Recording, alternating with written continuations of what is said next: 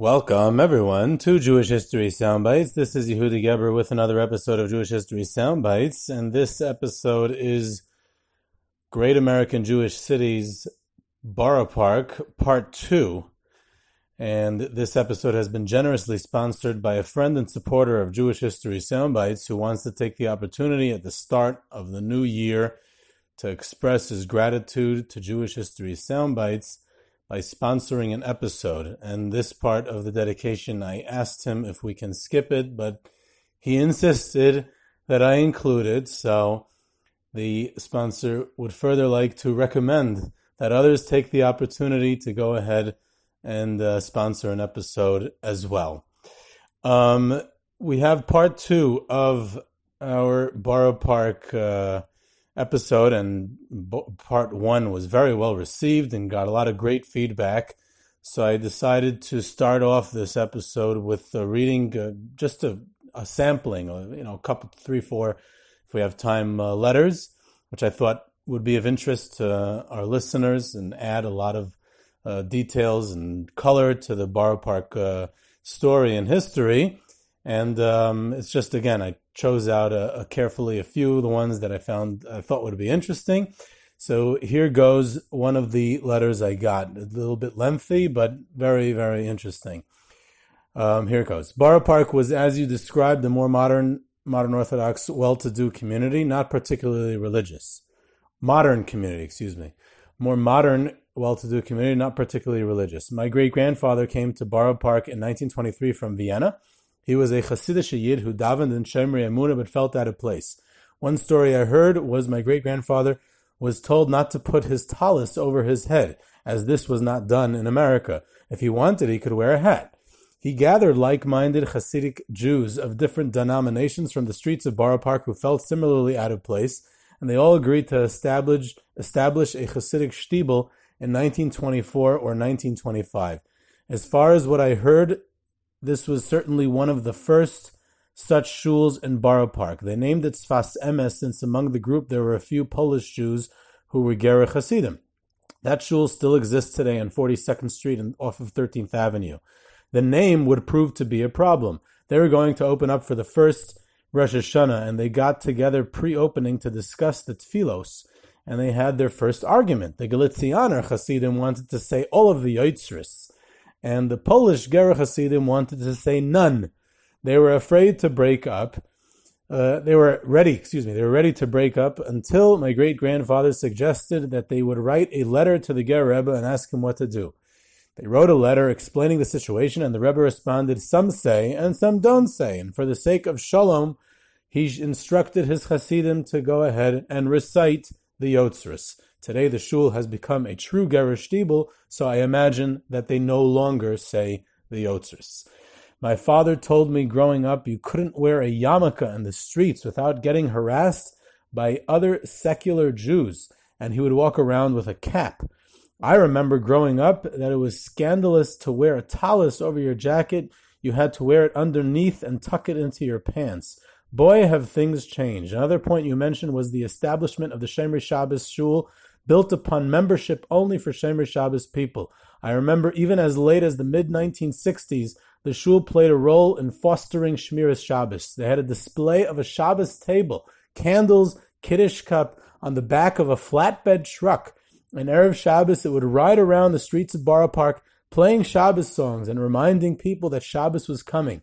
I also remember that one Shabbos in the mid-60s, walking to 13th Avenue after davening with other members of the Borough Park Jewish community, where we joined other shuls walking down 13th Avenue singing to remind all the open Jewish store owners that it was Shabbos. It's hard to believe that there were a fair number of open Jewish stores in Borough Park, even in the mid-60s. That is a fantastic memory, and I think it adds a lot. Here's another one, quoting, again, part of a letter. I would like to make one correction. Joe Kamenetsky was not a Borough Park native. He was born in East New York, and his father moved the family to Brownsville, which is really right next to East New York and is basically the same neighborhood, so that he could attend Chaim Berlin. He actually sold the house so that he could afford tuition. Sometimes one reads about these things and wonders if it was worth the whole effort, and here it ended up changing Torah history in America. Again, another great point. Okay, move on to another great point, which I totally missed, and it's good that someone pointed it out. Here it goes. There was something that you said that was quite ironic. You mentioned that Chernobyl didn't continue as a dynasty in Borough Park because sending your child to Telz is a good way to end the Hasidic dynasty. The obvious irony of that is that in Borough Park itself, the Munkach dynasty that was already dead was rejuvenated by someone who's learned in Telz. And that was the point. And it's a great irony, and I missed it myself. And that's the problem when you do these things in two parts. In part two, you're going to hear about Munkach, and I even mentioned that the Munkacher Rebbe, before he became the new Rebbe, studied in Telz, and I missed the irony in that, in the fact that in part one I mentioned that the opposite happened in Chernobyl. So when you're going to listen to it later on in this episode, say to yourself, hey, that's ironic, and then we can move on. Another point here was the 14th Avenue Aguda. The listener submitted, I'm not quoting it word for word here, the general overview of his letter was that there were 3 minyanim in the 14th Avenue Aguda. There was a Pirchei minyan for the younger ones, and the Tzeirei Aguda for the next level, and then the regular main minyan. And when he was in the Pirchei minyan, the listener said that the young Tzeirei member who was in charge of the Pirchei minyan was a young man by the name of Rabbi Yisrael Reisman, and he was in charge of the Pirchei minyan. So that's the memories he has of Borough Park. And he added that on Simchas Torah, at the end of the Hakafis, all 3 of the Aguda Minyanim would join with the Sfardish Shul, which I mentioned in part 1, and they would make the Hakafis together, making Simchas Torah a very memorable event in Borough Park. That's just a few letters, and I wanted to mention that last one because I neglected to talk about the 14th Avenue Aguda, so at least we got to mention that as well. Again, in the news, it's always good to tie current events to history. So I noticed in the news that the Supreme Court Justice Ruth Bader Ginsburg died the other day, and she was Jewish, of course, and she grew up in Brooklyn. So it relates to our Borough Park episode, a Jew from Brooklyn who reached the Supreme Court. She grew up in Flatbush, actually, not in Borough Park, but not far away. And she was part of a conservative shul in what was then called Midwood, or Flatbush. Her father was from Odessa, and she was rejected for clerkship. When she graduated Columbia Law, she was rejected for a clerkship from the Jewish Supreme Court Justice Felix Frankfurter. I guess that's the latest in a long string of German Jews rejecting the Eastern European Jews. But apparently it was because of her gender, because she was a woman.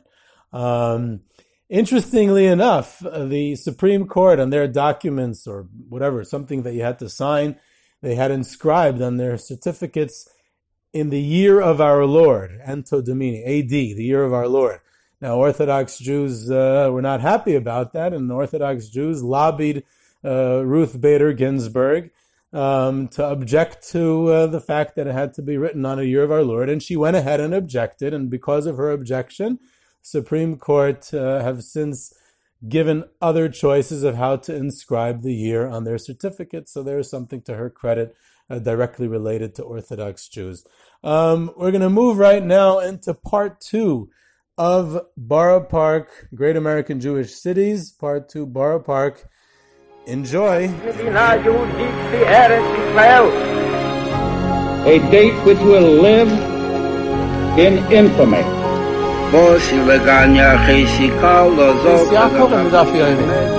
of those projects, initiatives, got off the ground because of the Ger Rebbe. The 11 Olympic team members slain in West Germany. The Olympic Games. Zugerechtbare Brüder in Amerika. Vertrauten Schabbat, es ist getan. Out of the 24 who were killed were Americans who had come to learn in Hebron. I say 1 million Jewish children who were made to be cut loose.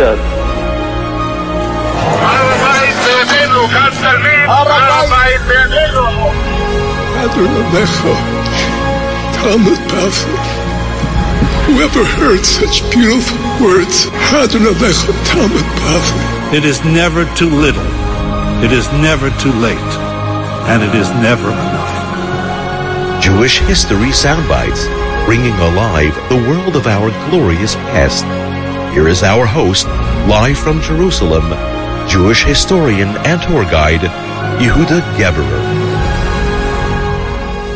So, here we are, Yehuda Geberer, back with part 2. This is Jewish History Soundbites. And we are on the Great American Jewish Cities, Borough Park, part 2. We left off part 1. Talking about the old shuls and educational institutions. We talked about Beis Yaakov and Shalamis. In 1950s and 60s, the neighborhood is changing. It was still somewhat a modern Orthodox community, but there were already many shtiblach, many Hasidic rabbis and rebbes were coming in. There was already the Chernobyl Rebbe I mentioned that had come earlier. There was already the Lisker Rebbe, Rabbi Friedlander was also around, and the Segeterov, who later became the Satmar Rebbe. And many, many other Rebbes were starting to come in. Young Israel Borough Park at the time was in its prime. Davening started Shabbos morning at the Young Israel at 8:45. If you walked in at 9 a.m., you didn't have a seat. Simchas Torah in those days, the greatest place to be, was in Borough Park for Simchas Torah. A story I heard from a listener was that he went to a camp in upstate New York, and two people came over to him, and immediately, this is in the 1960s, immediately after introducing themselves, they say, "I hear you live in Borough Park. Can we come to you for Simchas Torah?" Because they heard about the Borough Park Simchas Torah. And, and then he ends off, I'm reading from his letter he wrote, this listener, I can only imagine how many shidduchim came to fruition from marching up and down 14th Avenue on Shabbos afternoon, let alone Simchas Torah. So you have the Simchas Torah atmosphere of Borough Park at that time. The first kosher pizza, I don't know if it was in the world, in Borough Park, in Brooklyn, I don't know what the record books say, was Mendelssohn's Pizza, opens in 1969. In fact, the Chernobyl Rebbetzin, when I mentioned I spoke to her granddaughter, and she said to me that her grandmother always tried to convince her to eat gefilte fish, and she hated gefilte fish. So one day she gave up, and the bubby gave up, and she gave her some money and says, "Gei kaif a bissel pizza, go buy some pizza." That's it. You can become American and eat pizza. And Reb Meir Mendelssohn was anything but a regular pizza shop owner. He was a Gerach Hasid originally from Warsaw.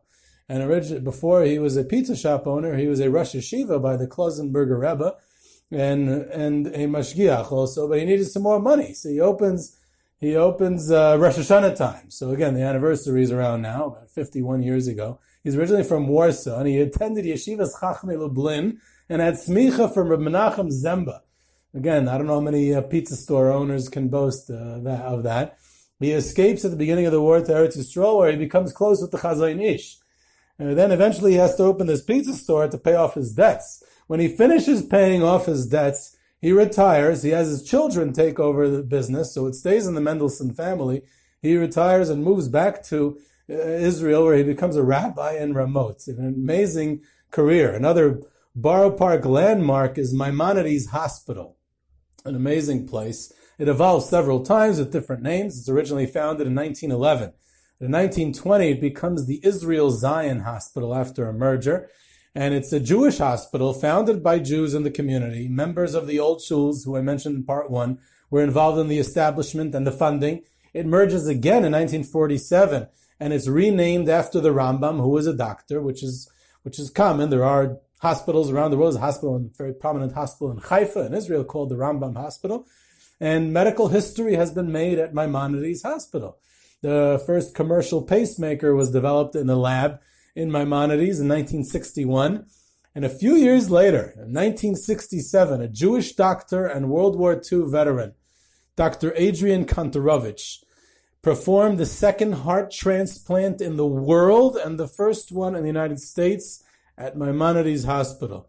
Very prominent. And another famous Borough Park landmark is Beagle Eyes and Farm Store. Borough Park has a lot of Sfarim store. The Eichler's is a historic and legendary Sfarim store, and Zundel Berman and other places, but Biegeleisen's is special. Rabbi Yosef Chaim Biegeleisen was a Sfarim seller in Galicia. He was a Belzer Chassid. He used to buy the Sfarim for the Rebbe, Rabbi Sachar Daiv, and he settles in Borough Park in the 1920s. And he becomes a Sfarim seller out of his house with his son Yakir, and from their home in Borough Park. And Yakir also was involved in founding the Belzer Shtibel, the first Belzer Shtibel in Borough Park. And this original Biegeleisens remains in their Borough Park home. That's where they sell the books from for close to 3 decades. In 1951, it moves into a real store on the Lower East Side. And then another 3 decades pass before it moves back to Borough Park. And they opened the store that, famous around the world till today. And Rabbi Yakir passes away, and his son, the legendary Shlomi Biegeleisen, who just passed away this year, not long ago, a few months ago, takes over. And he was not just a Sfarim store owner or seller. He was someone who lived it and breathed it and was world renowned for it by Sfarim lovers and bibliograph geniuses and around the world acknowledged his mastery of the field. And I had the privilege of studying with a couple of his grandchildren in the Mir Yeshiva, and I heard all about Shlomi Biegeleisen and the history of the Biegeleisen Sfarim store firsthand. What we have also in Borough Park, interestingly, at this later period of time, is that there's this neo-Hasidic underground in the 1970s going on in Borough Park. It's a great article by Shaul Magid in Tablet. You can find it online about this really odd, interesting fellow, David Din, who started this B'nai Heichala group, and it was part of the neo-Hasidic, post-60s, spiritual searching movement. It was in Borough Park and very different, kind of on the fringes of society there, and a very interesting story of them interacting with the mainstream Hasidic community of Borough Park and not really integrating at all, but just an interesting subscript of the mainstream Borough Park Jewish community at the time. If we shift in, that brings us to the 1970s actually. So if we shift into the third period of time, talk about in part one, we talked about the pre-war, we talked about the immediate post-war in the 1950s and 60s. We move to the 1970s, to the present time. Again, we're not going to get too close to the present, not really contemporary, but just the historical overview. When we look around Borough Park today, and you walk around, and it's a Hasidic neighborhood, and it's primarily a Hasidic neighborhood with literally hundreds of shtibels and shuls and rebbes and many dynasties. Their headquarters are there, and many of the great Hasidic tzaddikim and rebbes lived there or still live there, or their dynasties continue there. It is the center, the epicenter of the Hasidic movement. What once was in Warsaw or other great cities as centers of Hasidus, now is Borough Park, without question, especially outside of the land of Israel. How did that takeover take place? So first there's this shift from Lower East Side, from Williamsburg, even more so, and then later from Crown Heights. It became a problematic neighborhood. We talked about that story in our Crown Heights episode, and as the neighborhood degenerated, many shifted over, which was not that far away, to Borough Park. For example, one of the most prominent ones and one of the biggest presences that you have till today in Borough Park is the Babov Hasidic community. The Babov Rebbe of Shlomo Halberstam, he arrives in the late 1960s. He escapes from Crown Heights as the neighborhood is going bad and changing, and he comes to Borough Park like many others at that time, and he becomes a major force. He becomes a major presence in Borough Park, if not the major presence. He could probably say that he was the most dominant and charismatic Hasidic leader and figure living in Borough Park and establishing his headquarters there during that time. And you see the results today. It's so big that it's 2 of them. And he rebuilt there. I remember when I was a child, and I grew up in Muncie, and one of the Chol Hamoed trips that we would look forward to was to go to to Borough Park to visit the Bobov Rebbe and to see the great Bobov Beis Medrash, a massive, huge Beis Medrash, and the sukkah. It was a big, tremendous sukkah with all kinds of decorated, and to experience the vibes and the ambiance of Borough Park streets on Chol Hamoed Sukkos. So there's literally tens of the big Hasidic leaders and tzaddikim who moved to Borough Park over the years, but I don't know if anyone can match the success with the Bobov Rebbe, Shlomo Halberstam, and then how he was able to establish himself there. Another example is, and again, I'm only bringing a few examples to get a feel for how the Hasidic movement developed in Borough Park. If I were to profile every single one, it would never end, literally. So please don't get insulted if you notice that I didn't mention your favorite Rebbe. But I'm just giving a few isolated examples. The revival of the Munkach Hasidic dynasty takes place in Borough Park. In the early 1960s, the current Munkach Rebbe, Rav Moshe Yehuda Leib Rabinovich, who was the child of Reb Baruch Rabinovich, who was the son-in-law of the Minchas Elazar, Reb Chaim Elazar of Munkach, the famous Munkach Rebbe, the pre-war Munkach Rebbe. So his son Reb Baruch, who we discussed in the episode about Reb Baruch Rabinovich, he left his leadership of Munkach in a whole process and a whole story. You could check out that episode. And at some point, his son, Rav Moshe Yehuda Leib, goes to study at the Telz Yeshiva in Cleveland. His father was a rabbi in South America at the time. And eventually he's in Beis Medrash Elyon. And then he gets married. And the older Munkach Hasidim in Brooklyn, they decide to revive the court, to revive the Munkach court, which essentially didn't exist at that point. And they crown him as the Rebbe. He's young. And it starts off for a short time in Williamsburg, but very soon moves to Borough Park, and it becomes the center, the headquarters of the Munkach Hasidic court. Another one was Novominsk. The Novominsk Hasidic court, Reb Nachum Mordechai Perlau. He starts off in the Lower East Side and later in Crown Heights. And it's only his son, Reb Yaakov Perlau, the late Novominsk Rebbe, who just passed away. We also had a tribute episode too, that he arrives in Borough Park in the 1970s, and he establishes his Beis Medrash of the Novominsk Hasidic court, and especially his yeshiva, which became a very prominent yeshiva, and he oversaw its building and development.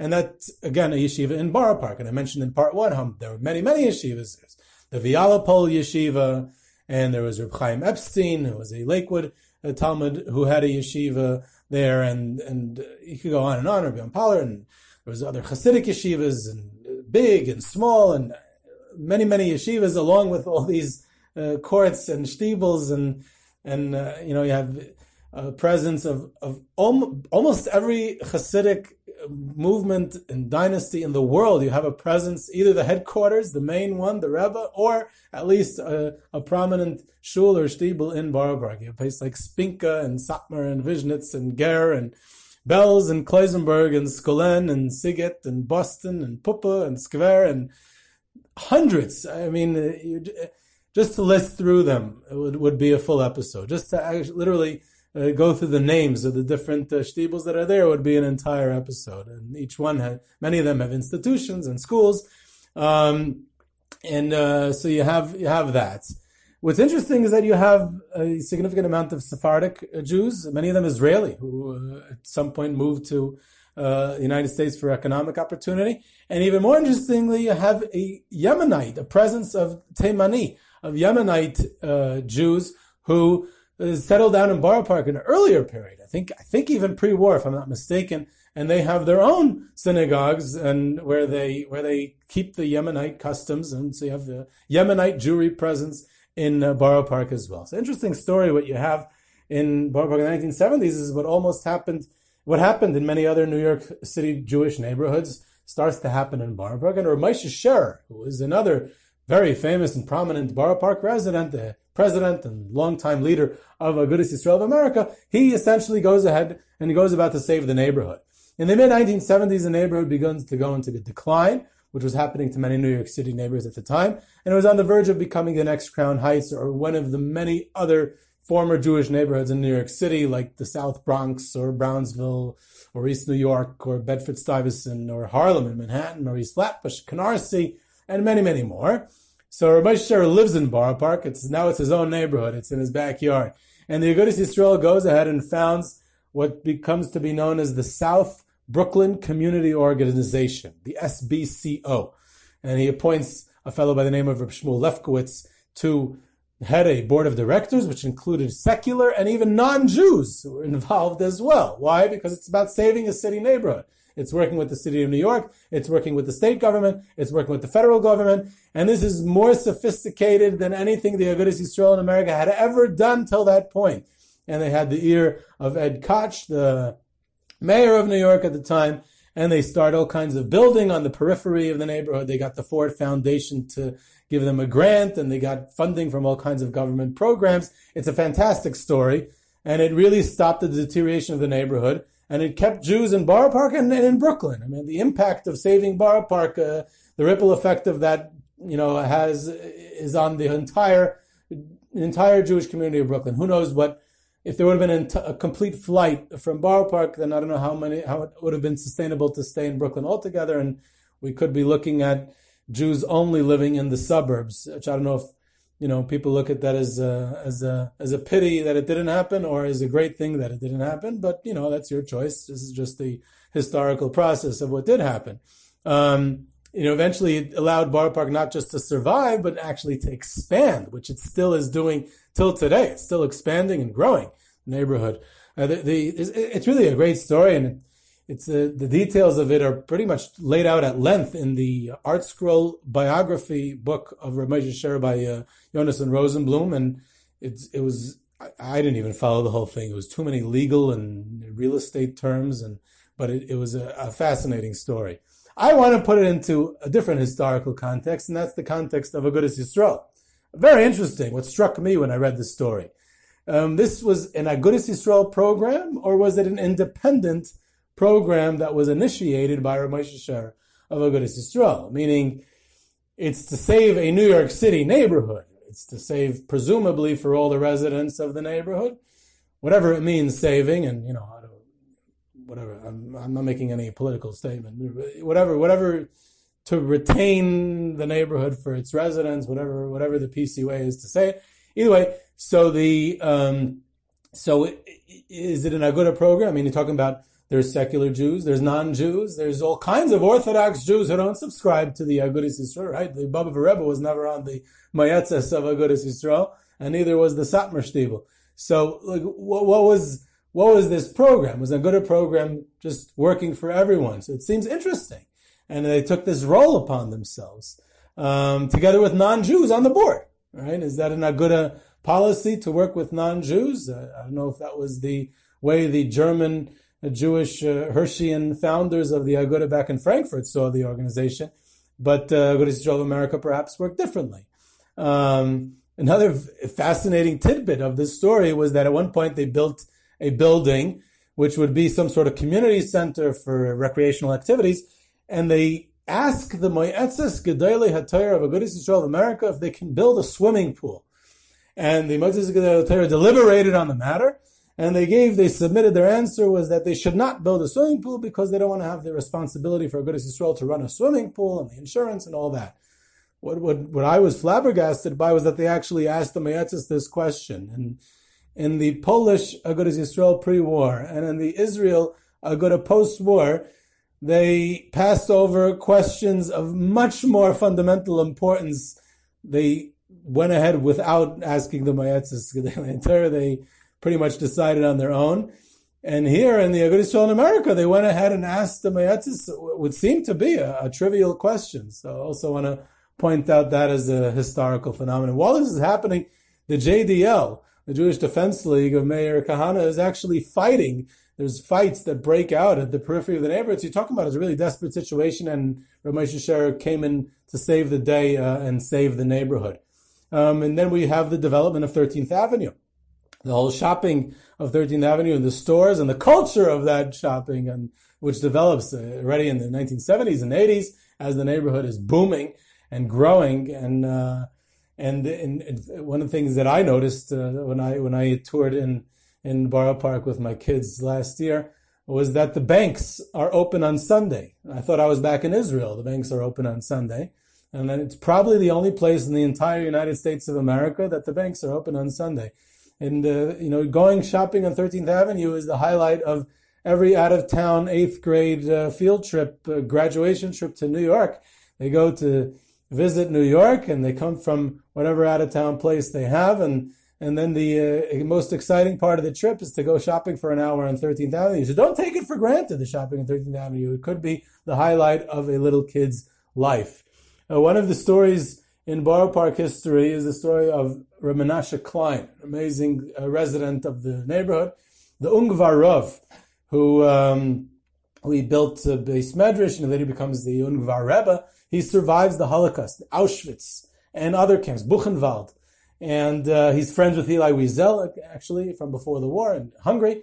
And Ungvar becomes like a community of Hungarian, mostly Holocaust survivors in the middle of Borough Park. It becomes like this close-knit community. They had their own mikveh, their own Beis Medrash, their own yeshiva. He was a huge paisik. He wrote a multi-volume work, the Mishnah Halachos. He's buried in Tzfas, actually.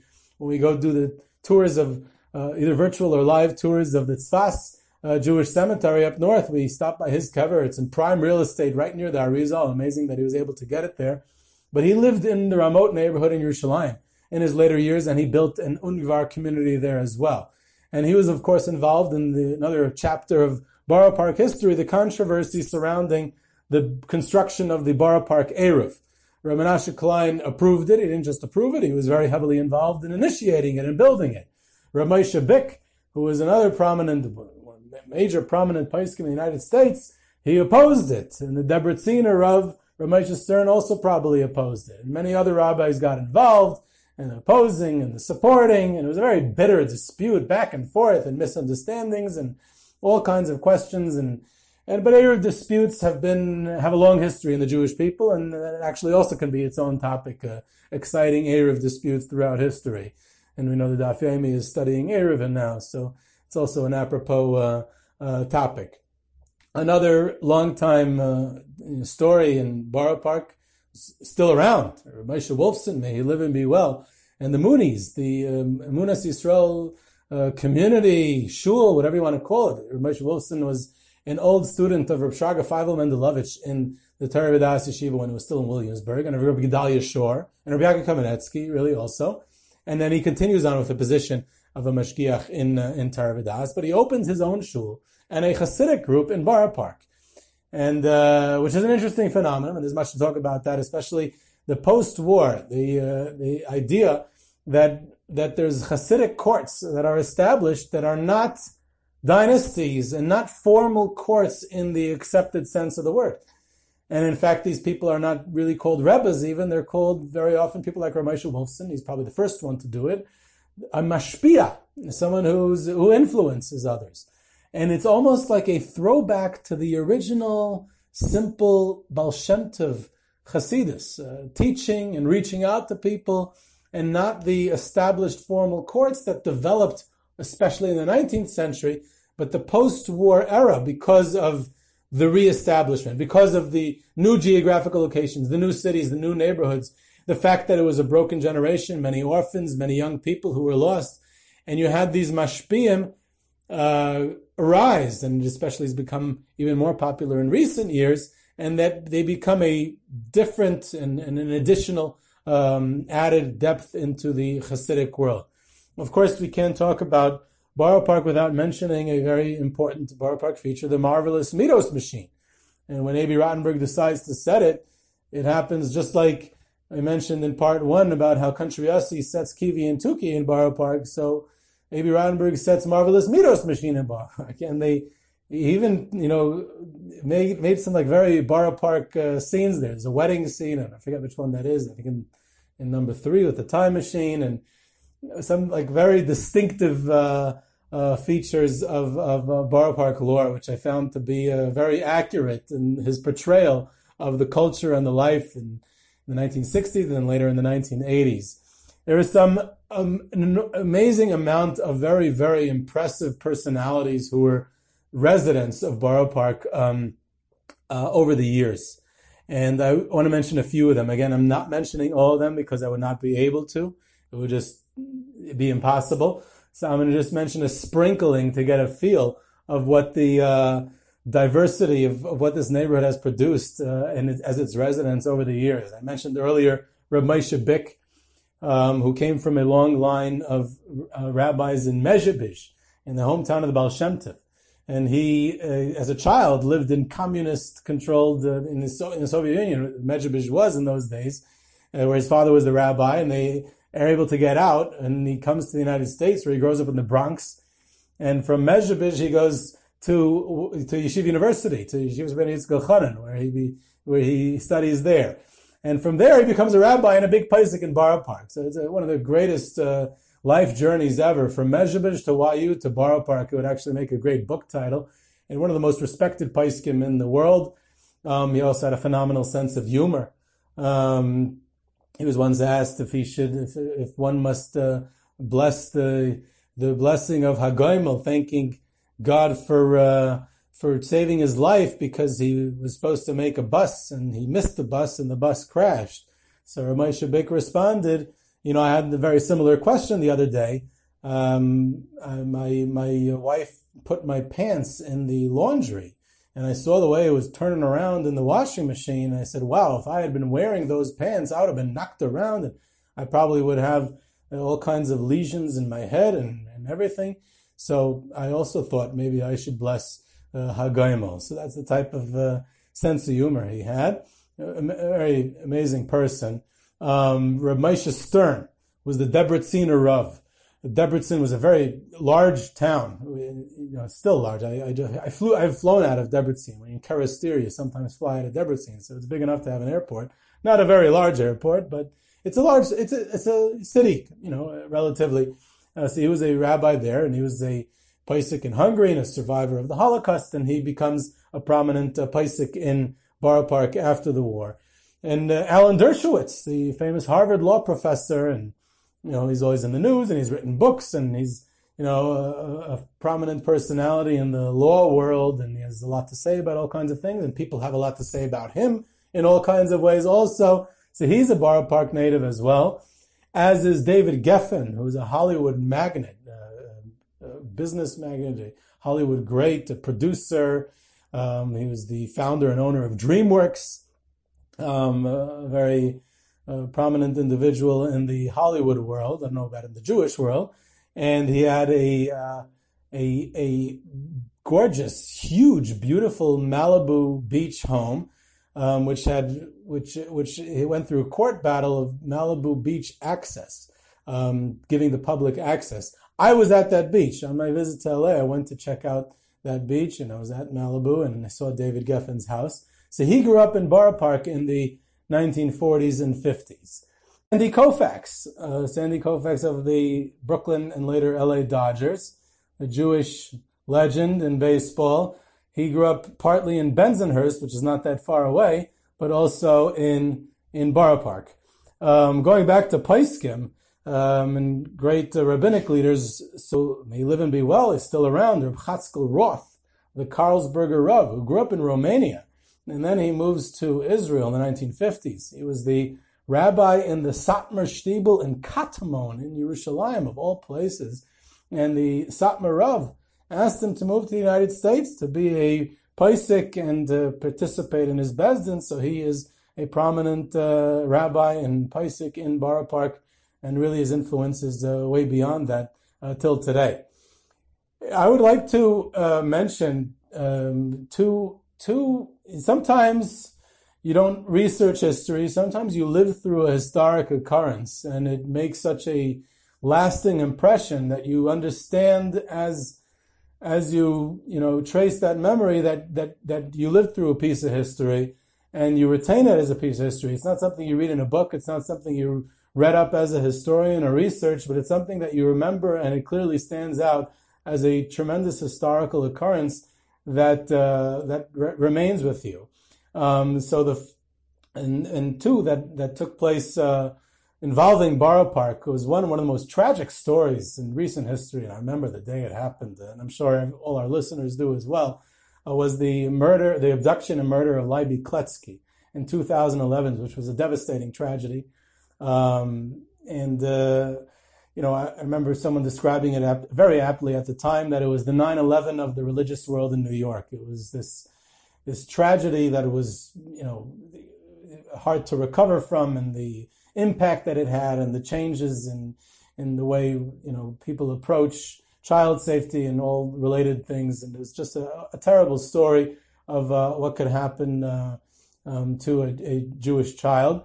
And another one that I go back to even further, to when I was a child, I remember happening, was the story of Suri Feldman, which didn't happen in Borough Park, but Suri Feldman was from a Borough Park family, and the school that she was with was a Borough Park girls' school. And they went to a trip like our school in Monsey, did like I think every single school in New York did, to Old Sturbridge Village to go, or Museum Village, one of those villages where they have everything like in colonial times and the Revolutionary War period.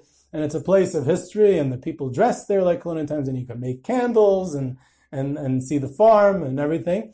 And she goes there in high school trip to Old Sturbridge Village, and she gets lost in the forest, and there are search teams. And these type of tragedies that we experience very often bring out the best of the Jewish community, people working together, people who don't know each other, people from diverse backgrounds.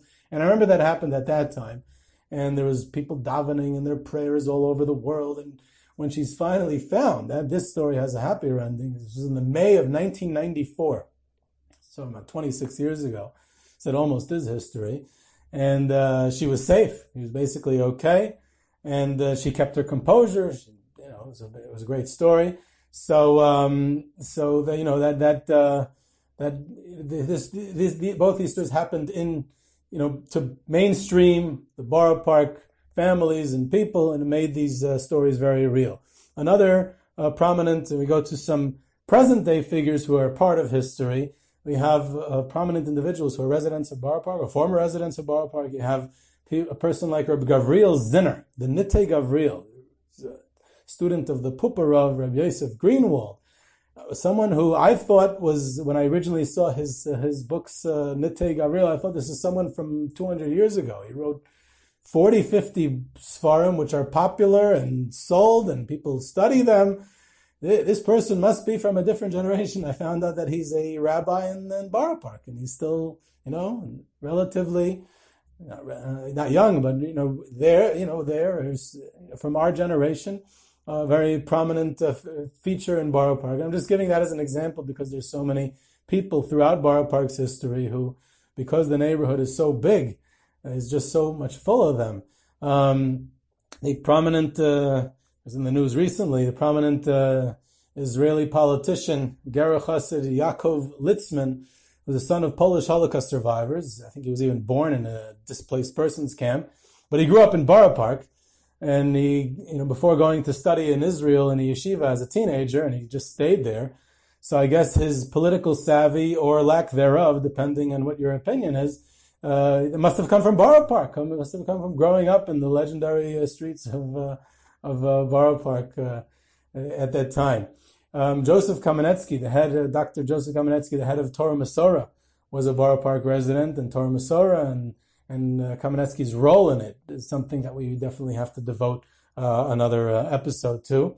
A graduate of the Eitz Chaim School, which I mentioned in part 1, was someone who grew up in Borough Park, Zachariah Baumel. Zachary he was called, but when he moved to Israel, he was Zachariah Baumel, who was tragically killed in the First Lebanon War, and he became classified as one of the only MIAs, missing in action. His body, was missing for many, many years, and it was only recently returned. It was a tremendous thing. I remember Rabbi Aaron Rakefet was involved with it, and the family,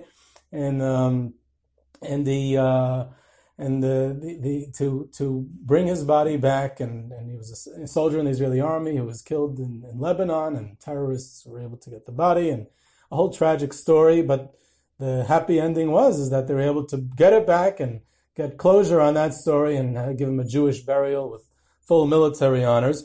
So that's, again, just another little taste of Borough Park, and will suffice with 2 parts to this story. This was Yehuda Geber with Jewish History Soundbites. You can reach me at yehuda@yehudageber.com for questions, comments, tours, trips, sponsorships, lectures, and You can subscribe to Jewish History Soundbites on Podbean or on your favorite podcast platform. Follow us on Twitter at JSoundbites, and I hope you enjoyed.